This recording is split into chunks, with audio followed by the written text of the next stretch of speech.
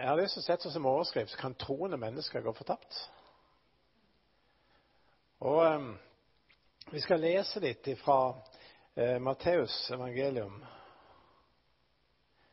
det 21. kapittel. Der forteller Jesus en historie. Matteus 21, og så fra vers 28. Der står det slik: Men hva mener dere om dette? En mann hadde 2 sønner, og han gikk til den ene og sa: Min sønn, i dag skal du gå og arbeide i vingården. Nei, jeg vil ikke, svarte han. Men senere angret han og gikk. Faren gikk så til den andre og sa det samme til han. Ja, herre, det skal jeg, svarte han. Men han gikk ikke. Hvem av disse 2 gjorde som faren ville? Den første, svarte de. Da sa Jesus: Sannelig, jeg sier dere, tollere og horer kommer før inn i Guds rike enn dere. For Johannes kom til dere på rettferdighetsvei, men dere trodde ham ikke. Tollere og horene derimot, de trodde han. Men dere, selv om dere så dette, angret dere heller ikke, slik at dere trodde ham. Amen. Kjære himmelske Far, takk for din Hellige Ånd. Takk for ditt nærvær akkurat her. Og jeg ber at hver enkelt av oss som er her i formiddag skal bare få merke ditt nærvær. Merke at du taler til oss i vårt indre. Herre, vi ønsker at det skal gå inn i oss, gjennom oss, ut fra oss, leve i oss, Herre, det som er ditt ord. Halleluja. Herre, du er så fantastisk, og du ønsker å få et folk som du kan møte i skyen, som er brennende for deg, Herre. Herre, jeg takker deg for det vi får lov til å innvie oss til deg nå, og gjøre oss klar. Du kommer snart. Vi priser deg. Amen. Kan troende mennesker gå fortapt? Det er jo et spørsmål som i utgangspunktet så tror vel egentlig alle at det går an. Men det er jo også noen som mener bare tror du på Jesus, så er du jo rede, så er du frelst. Og ofte er det sånn at vi bruker det ordet frelst på en veldig underlig måte. For det vi bruker det alltid sånn i fortid. Han ble frelst, og jeg ble frelst, og alt dette her. Men det er jo også, vi kan jo også si det at jeg er jo ikke ennå frelst. Det blir jeg når Jesus kommer og henter oss hjem. Det er der som Paulus sier, og der står jo mange steder at vi ser frem til frelsen som kommer. Altså det er noe som ligger i fortid. Og det som også det ordet, frelst, det er jo også en sånn løpende ting som løper videre. For eksempel sånn som i Johannes 3,16, så står det at hver den som tror på ham, altså han skal ikke fortapes, men ha evig liv. Og det er jo også noe som er også både frelst og tro, og det å tro er jo også noe som ikke bare er en gang. Det er noe du lever i. Det er noe som vedvarer. Og det som jeg opplever ofte, at det er så viktig at vi tar Guds ord på alvor. Hele ordet. At vi lever i det. At det er noe som virkelig går inn i oss. Og en av de tingene som jeg ofte blir litt sånn redd for, det er dette at vi gjør som hele tiden snakker om Jesus, at det er ingenting mer vi kan gjøre. Jesus har gjort det ferdig en gang for alle, det er ingenting mer vi kan gjøre. Men Bibelen sier jo ikke det. De sier det er masse ting du må gjøre for å bli frelst. Og bare du sier det, så gjør det som du rygger det litt til å si det noe vi kan gjøre. Ja, det er jo helt tydelig. Jesus ellers hadde jo alle blitt frelst. Hvis ikke det var noe vi skulle gjøre. Det er noe vi må gjøre for å bli frelst. Og det skal jeg komme tilbake til. Men altså, det er masse ting som må gjøre. Så det er klart at Bibelen er jo full av ting du må gjøre og ikke må gjøre. Jeg mener, vi kan tenke på Det gamle testamentet. Der vet vi loven, og vi kjenner det jo ikke bare de 10 bud, men jødene hadde jo 613 bud, eller regler. Noe du måtte gjøre, ikke gjøre, og så videre. Og alle disse reglene som de skulle holde. Men vi må jo bare se i øynene at det er veldig mange befalinger i Det nye testamentet. Og det er jo mange som har gått igjennom det og telt på det, og de sier at det er 1100 befalinger i Det nye testamentet. Det du ikke må gjøre, og du må gjøre. Mer i det nye, nesten dobbelt så mange befalinger i Det nye testamentet. Og jeg har hørt om, det var en journalist som hadde en jødisk journalist, som hadde bestemt seg for han skulle prøve å følge alle budene i Bibelen. Han skulle 100% skulle følge alle budene, både i Det gamle og Det nye testamentet. Og det skulle bli en artikkel der. Han skulle lage en undersøkelse på dette og leve et år hvor han fulgte alle budene. Og det begynte jo med at han måtte ha nye klær, for Det gamle testamentet står du kan ikke ha klær av 2 slags stoff sammen, lin og ull og sånt. Så han gikk rundt i en lang kjortel da, ullkjortel som han måtte gå med da. Men han var opptatt med å holde budene. Men som vi alle forstår, så gikk jo ikke det så godt. Jeg mener, han klarte ikke å holde det. Men det som når han da gikk igjennom, så sa han, men det var jo mye vanskeligere å holde budene i Det nye testamentet enn Det gamle testamentet. Det gamle testamentet gikk jo nesten an, altså sånn på mange måter. Men det nye, det var jo helt umulig. Jeg mener, i Det gamle testamentet står det at du skal ikke drive hor. Men en kvinne sa du må ikke se på en gang med begjær. Og så sier han at i Det gamle testamentet står det at du skal ikke slå ihjel. I Det nye testamentet står det at du må ikke bli sint på en annen. Altså det å hate en annen er jo det samme som andrap. Og han sa det nye, det var umulig å følge. Og det er det jo, fordi at det må et nytt liv til. Men da det nye livet er det som gjør det mulig. Nå var det jo greit for Adam og Eva, hvis vi går tilbake der. De hadde bare ett bud. De hadde bare ett eneste bud. Ikke 613 og ikke 1100, men de hadde ett bud. Og det var at de kunne spise alle trærne i hele hagen. Og det var ett tre som ikke de fikk lov til å spise. Og jeg mener, hvordan er den menneskelige naturen? Den er jo bare sånn at hvis det er noe du ikke har lov til, så er det mest fristende. og det Eva gjorde, og Adam også, slangen fikk lurt til de to av det, og spiste av den frukten som ikke de hadde lov til. Og vi vet jo hvordan det førte til at de ble Guds fiender, ble stengt ute fra Edens hage, og Gud satte keruber, luende sverd, som stengte de ute, og de kunne ikke komme inn i Guds nærhet, for det der var kommet synd inn i deres liv. Men det er jo interessant å se hvordan den gamle pakt er med å vise frem til noe av dette som skulle komme, forsoningen med Gud. Og jeg mener, det er jo interessant å tenke på Abraham. Han ble kalt ut av Gud til å gå til et land som han ikke visste hvor var, ikke så hvordan det så ut eller noe som helst, men han gikk på det som Gud sa. Og han bodde der, og det var ikke feilfri på noen måte. Han lurte andre og sa litt løgn og litt forskjellig. Men han hadde gjort det som Herren hadde sagt han skulle gjøre. Og det er jo interessant. Gud satte han på prøve. Og jeg må jo si at det er nesten så det skjer i hjertet når du tenker på at her Abraham og de blitt gamle 100 år, og endelig får de den sønnen, løftesønnen, som de har fått løfte om fra Gud i mange, mange, mange år. At de skulle få. I Isak skal nevnes deg en ett. Det var løftet. Og så kommer Gud og så sier han til at du skal gå og offre Isak. Og det er klart, jeg opplever jo at Abraham må være ganske godt kjent med Gud. Stole på han. Han hadde tillit til Gud. Hvis Gud har sagt han skal gjøre det, så gjør jeg det. Og Hebreerbrevets forfatter sier jo til og med at i det så han trodde Gud til og med kunne reise han opp igjen fra de døde, om så var. Men han gjorde det. Men det som jeg synes er helt fantastisk å se der, det er at når han går så langt som han trekker kniven og skal stå fra Isak, så kommer engelen og sier, stopp! Ikke gjør barn noe. Og så sier han, Gud, eller som Abraham også hadde, Gud har utsett seg et offer og så var væren der så de kunne offre i stedet for Isak.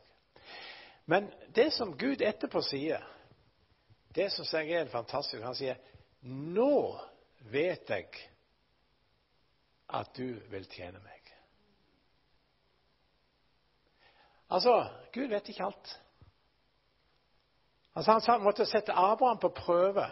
Og når Abraham var lydig, da visste Gud at han trodde på han. At han stolte på han.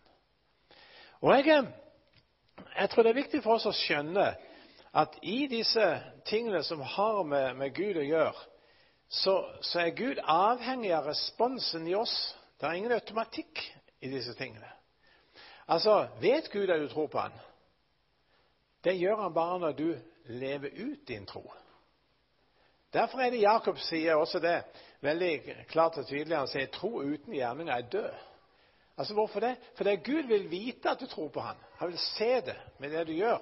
Det var sånn med disse to sønnene her. Den ene, han sa det, han var høy i sin bekjennelse, men han gjorde det ikke. Han andre, han sa først han ikke gjorde det, men så gikk han ut og gjorde det likevel. Og det var det han som gjorde det, som egentlig gjorde farens vilje. Han andre som bekjente det, han gjorde det ikke. Og jeg tror det er viktig å skjønne for oss at når vi ser for eksempel Moses, og han var villig. Han gikk og tog ut sitt for han var ikke villig med det samme. Han var veldig unnvikende og holdt seg tilbake. Men han gikk, og han gjorde det.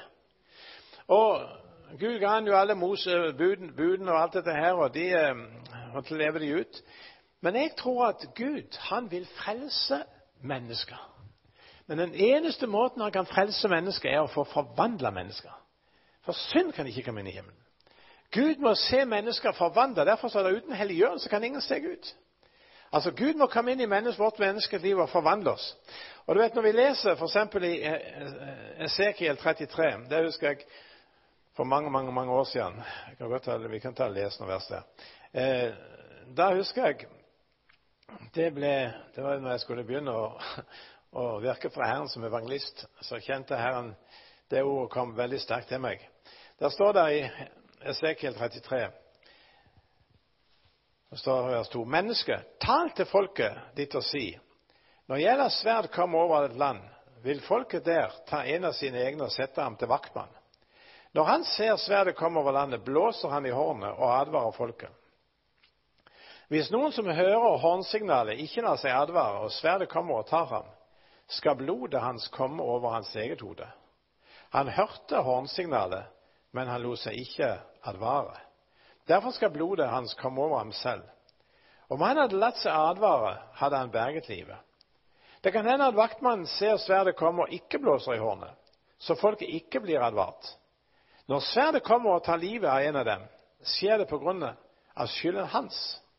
Men blodet hans vil jeg kreve av vaktmannens hånd. Du menneske, jeg har satt deg til vaktmann for Israels hus. Når du hører et ord fra min munn, skal du advare dem fra meg. Når jeg sier til en urettferdig, du menneske, du urettferdige, du skal dø, og du ikke advarer ham mot det livet han fører, da skal han dø på grunn av sin skyld. Men blodet hans vil jeg kreve av din hånd.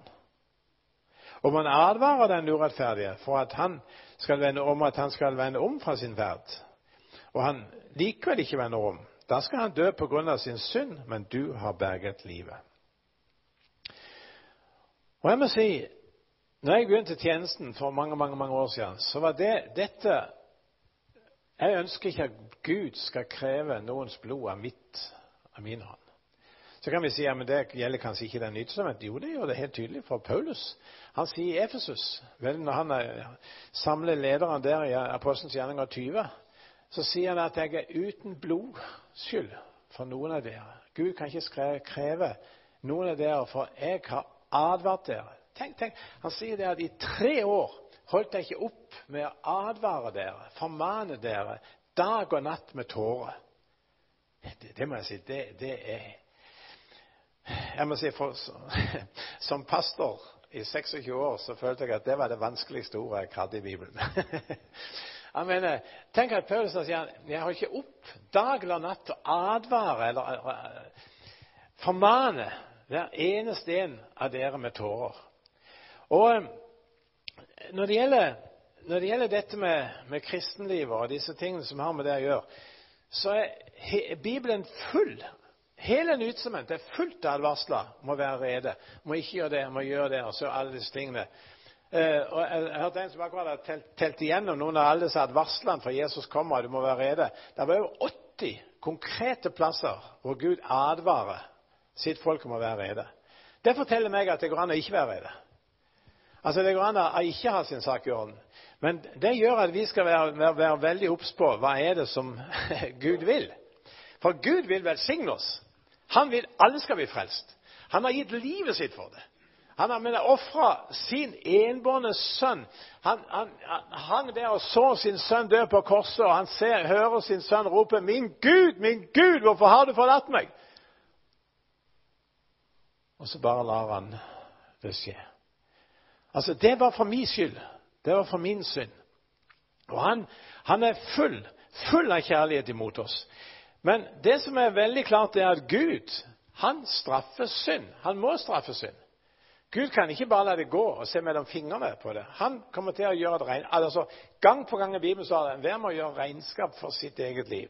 Hver må gjøre regnskap for det vi gjør.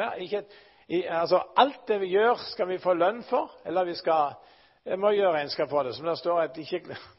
Jeg får et glass kaldt vann her. Det skal ikke være uten lønn. Men han sier også at hvert unyttig ord som mennesker sier skal de gjøre regnskap for. Og vi har alle mange ting å gjøre regnskap for. Men det som det er klart Jesus, han levde et fullkomment liv. Han gjorde alltid Guds vilje. 100%. Men den skikkelige testen som Jesus hadde, det var jo korset. Og det er klart, når Jesus lå der i Getsemane og ropte til Gud, far, er der en måte jeg kan unnfly dette, så vis meg det. Er det noen annen måte det kan skje på? Han svettet blodstråper, han opplevde fortvilelsen i dette her. Men likevel sier han, ikke min vilje, men din. Og det er klart, det er den innstillingen som vi må ha. For det å gå gjennom kristelivet, det kan noen gang koste. Det blir vanskelig. Og det er ikke likegyldig hvordan vårt liv er. Men det som må være vår gjennomgangstone, Gud, ikke min vilje, men din. Og da er det altså noe som jeg kjenner er så veldig tydelig og klart for meg. Det er det at det er avhengig av at vi vil leve etter hans vilje, etterfølge Jesus. La Jesus slippe Jesus løs i livet vårt, så han kan leve det ut på alle måter igjennom oss. For det at vi kan ikke klare det oss selv. Men når Jesus får lov til å herske, regjere og være vår Herre, da blir vi hans venner, som vi sang.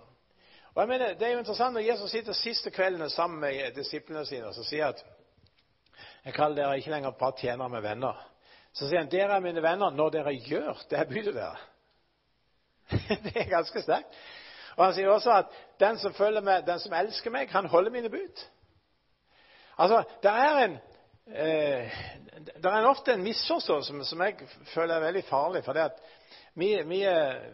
du hører mennesker, foreldre snakke om barna sine, at noen ganger er de ulydige, noen ganger er de lydige, noen barn er snille, noen er jo ikke snille. Jeg kan huske helt, som en ny kristen så hørte jeg en som vitner og sa det at det er jo sånn, vi er så godt å få lov til å være Guds barn.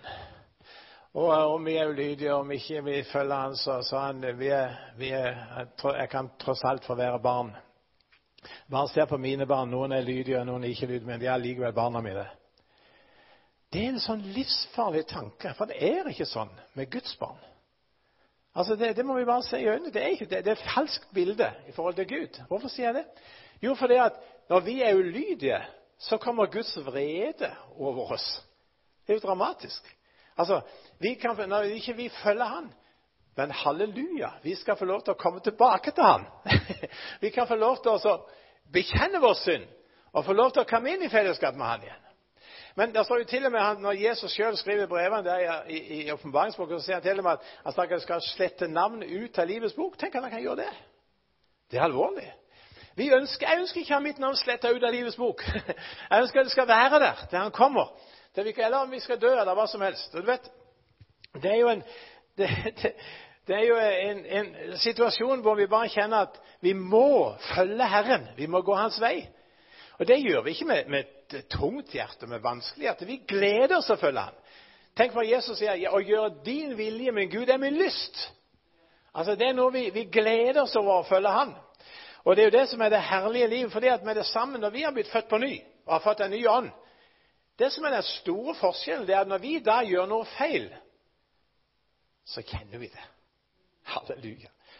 Jeg mener, vet du hva? Det er så herlig med fordømmelse. Veldig herlig, for der kan du omvende deg. Altså, da snakker jeg ikke om den djevelens falske fordømmelse. Men Gud, det står om fordømmelsen i Korinterbrevet, den fører til omvendelse og frelse. Ja. Så det som er det viktige, og som jeg er så glad for, jeg har sagt mange ganger, jeg husker han som døpte meg, og gamle lederen på Lindesnes, som sa til meg, Jan Ernst, det viktigste for deg, det er at du ber Gud alltid om å ha en øm samvittighet. En øm samvittighet, så du fort kan kjenne deg fordømt. Det er en velsignelse. For vet du hva? Da kan du snu rundt, og så kan du følge Herren. Og så forsvinner fordømmelsen. Og det som er så herlig, altså, du vet, det som er helt unikt med kristendommen, altså frelsen fra noe annet, det er det at du kan få bekreftelse på innsida i ånda di. En muslim har aldri det.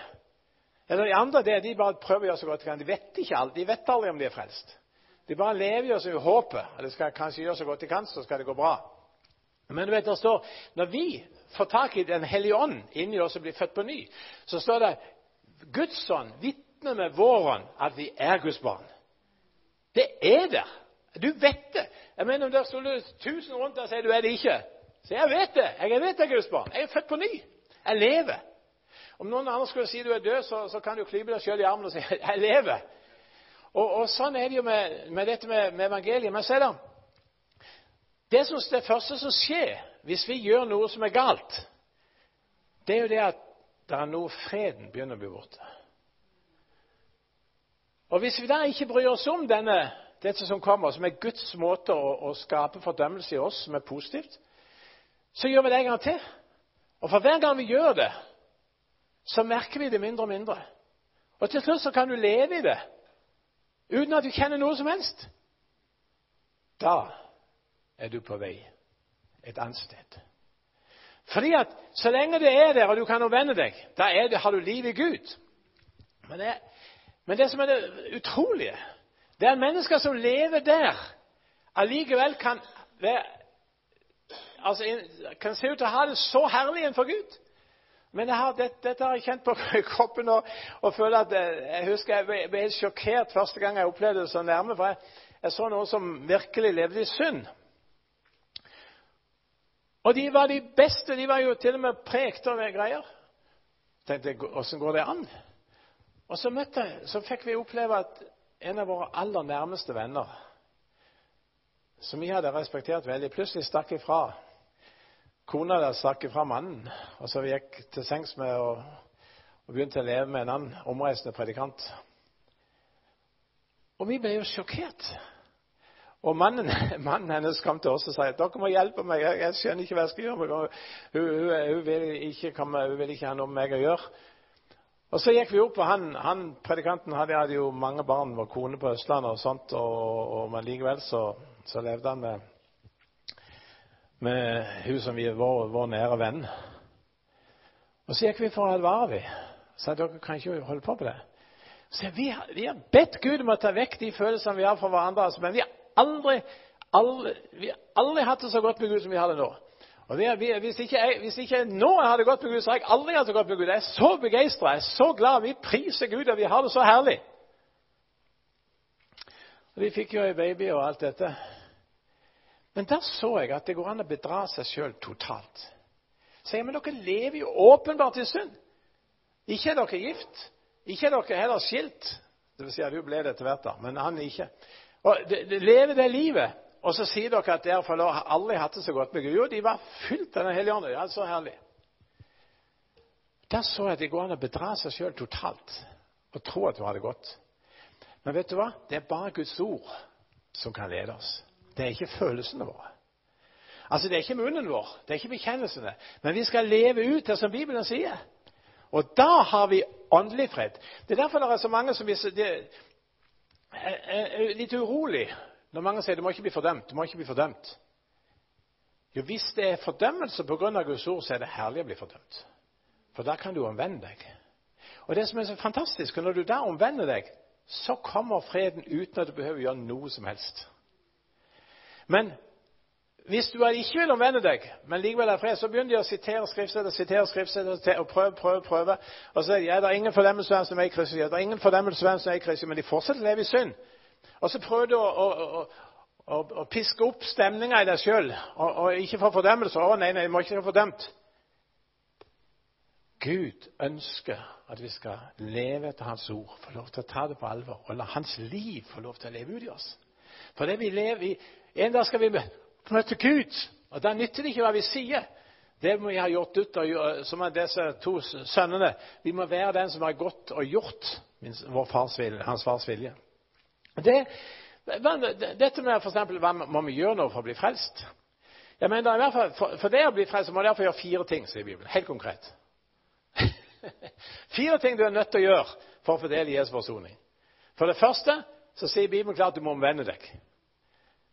Altså, det er helt åpenbart at det finnes ingen frelse uten omvendelse. Det finnes ingen tilgivelse uten omvendelse. Altså, du må snu ryggen til synder og alt det som er der. Altså, ikke bare det du synes du er sånn, ja, beklager det jeg har gjort og sånt på det. Det er ikke bare en liten beklagelse. Det er omvendelse fra det. Du må kjenne Jesus smerte over den synden din. At det virkelig kan være snu ryggen til det. Hate det, imot det. Så omvende deg. Og det neste vi må gjøre er å tro. Ingen kan bli frelst uten å tro. Det er en betingelse å bli frelst. Og det er tro på den Herre Jesus. Og tro er ikke bare det å tro at han lever. Altså, det at han har levd en gang, og at han døde og alt det der. Men tro på Jesus innebærer at du aksepterer det han sier. Du aksepterer hans ord. Jesus er jo ordet. Du aksepterer det. Det er mange du kan tro på meg. Jeg vet ikke om du gjør det, men men jeg tror du tror at det eksisterer. Jeg står jo her. Men det betyr ikke det at du tror på meg. Det som er mine ord og alt det. Altså, det er forskjell på hva dette med tro blir ofte en sånn forstandsting for oss. Men det må være noe i hjertet. Vi tror på Jesus, og vi vil leve etter han, vi vil følge han på alle måter. Og det som er, når vi tror, så er det sånn som Abraham trodde. Der står jo at Abraham trodde Gud, og det ble regnet han til rettferdighet. Ikke sant? Det var det Paulus skrev. Men likevel så sier Bibelen at det var når Abraham jo var lydig, da så Gud at han trodde. Altså, det var en lydighetshandling for Abraham som beviste for Gud at han trodde. Derfor sier jo Jakob at Abraham ble frelst ved gjerninger. Og jeg mener, begge deler er jo sant. For det at han ble frelst ved troens gjerninger. Altså fordi han gjorde det han trodde. Dermed så frelste det han. Det er ikke noen motsetning egentlig i det. Det er jo akkurat det samme saken. Men tro uten gjerninger er død. Og derfor så skal vi ha troens gjerninger i oss når vi tror på Herren. Og det er jo altså den tredje tingen som Bibelen er helt tydelig for å bli frelst, det er å bli døpt. Altså det var en selvfølge. Og jeg har forkynt i veldig mange år at du må bli døpt samme dagen du blir frelst. Det er Bibelens ord. Det finnes ikke ett eksempel i Bibelen hvor de kunne vente det dagen etterpå. Og det var samme dagen så måtte de bli døpt i vann. Og det er jo herlig å se at det er noen som etterfølger meg. Jeg har prekket det i mange år. Når vi hadde Jan Strand og andre i Lyngdal og talte, og så da, de som er frelst, så tok vi de med ut til Rosjord, og satte på billyset med stranda, og døpte de ut i mørket. Og med samme kvelden. For jeg mener, det står jo det. De måtte gå i Filippi, eller han fangevokteren der. Tenk på det, 2-3 på natta. Så hadde de sett og spist. Så skulle de tro de kunne vente til morgenen. Nei, samme natta. Dro de alle sammen ned til elva, og så måtte de bli døpt der. Altså, dåpen var en del av frelsen. Det kan vi jo forstå også på, når jeg synes jeg ser han Philip forkynne evangeliet for hoffmannen. Og han forkynner jo det fra Jesaja 53. Men det er tydelig at dåpen er en hovedsak. Fordi at med det samme fangevokteren, eller han hoffmannen, ser vann, så sier han, her er vann, kan jeg bli døpt? Det var første reaksjonen. Derfor er det helt tydelig at altså, Jesus er også den som tror og blir døpt, skal bli frelst. Og det med tro, eller dette med omvendelse og tro og dåp, det er en integrert del av det. Som ikke vi kan gjøre det tredje, det er at vi skal få den hellige ånds gave. Det er også det med åndens dåp er en del av frelsen. Ikke bare sånn at det er en egen opplevelse noen år etterpå. Jeg tror at åndens dåp bør skje med det samme du blir frelst. Og det tror jeg det skjedde på pinsedag, det skjedde i den første kristne tida. Hvorfor det? Jo, fordi det står til og med disse tegn skal følge dem som tror de skal tale med andre tunger. Altså ikke de som er åndsdøpt skal tale med andre tunger, men de som tror skal tale med andre tunger. Altså, det er en del av den samme pakken. Omvendt det, tro på det, altså, tro på den Herre Jesus blir døpt i hans navn, og skal det få den hellige ånds gave. Og det som jeg kjenner er det viktigste i vår liv, når vi har kommet til tro, og har gjort dette, det er at vi sier, Jesus, mitt hjertets begjær er å følge deg. Så er det noen som kommer og sier, ja, men jeg vet ikke alltid Guds vilje. Og så er de veldig opptatt med å finne Guds vilje. Men vet du hva? 95% av Guds vilje, den står i boka. Jeg mener, den har han allerede åpenbart for oss. Den trenger vi ikke å spørre han om. Det står der. Det vil også være spesielle situasjoner som Gud vil kalle for mennesker forskjellige. Vi skal være åpne for at han vil tale til oss om ting, men han vil vise oss det. Dersom vi bare passer på å følge de 95%, eller hva det er som står, så vil han gi oss også resten. Det er jeg helt overbevist om.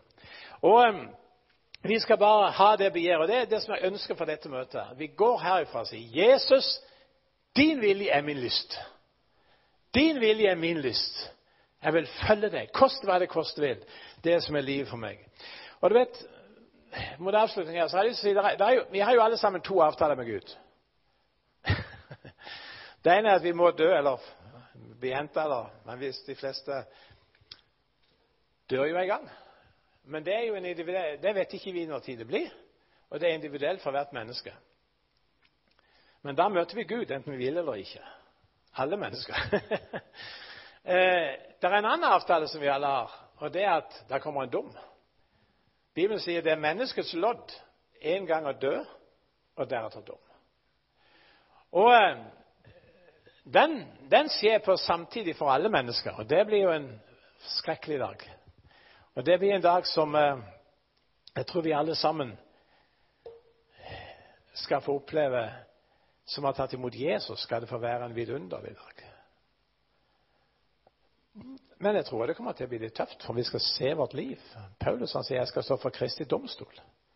Og han vel skal få igjen det som er skjedd i kroppen, det som er legemet, både godt og ondt. Altså, vi skal bli bedømt. Jeg vet ikke hvordan Gud vil bedømme meg. det vet jeg ikke. Men altså, vi skal i hvert fall, men vi skal ikke gå fortapt. Vi skal få lov til det. Men det er jo noen som til og med skal bli frelst sånn som gjennom ilden. Jeg vet ikke helt hvordan det foregår. Men i hvert fall skal vi komme hjem. Og det som jeg føler som frelste, så er det interessant å se at også det kan være mennesker som har trodd på Gud, som allikevel kommer til å bli dømt til helvete. Hvorfor sier jeg det? Jo, altså bare tenk på, det er et kapittel i Bibelen, Matteus 25. Der er det 3 lignelser som Jesus sier. Og 3 lignelser om noen som ble stående utenfor. Og det var alle sammen på grunn av unnlatelsessynder. Det var ikke fordi de hadde gjort noe galt. De første var de 10 jomfruene. Der var det noen som ikke hadde passet på å ha olje på lampa. Og Jesus snakker om dette som advarsler i forhold til når han kommer. Og det gjelder alle mennesker, enten det er jøder eller kristne. Vi må ha olje, det er Hellige Ånd som har olje i vår liv, eller så vi står utenfor.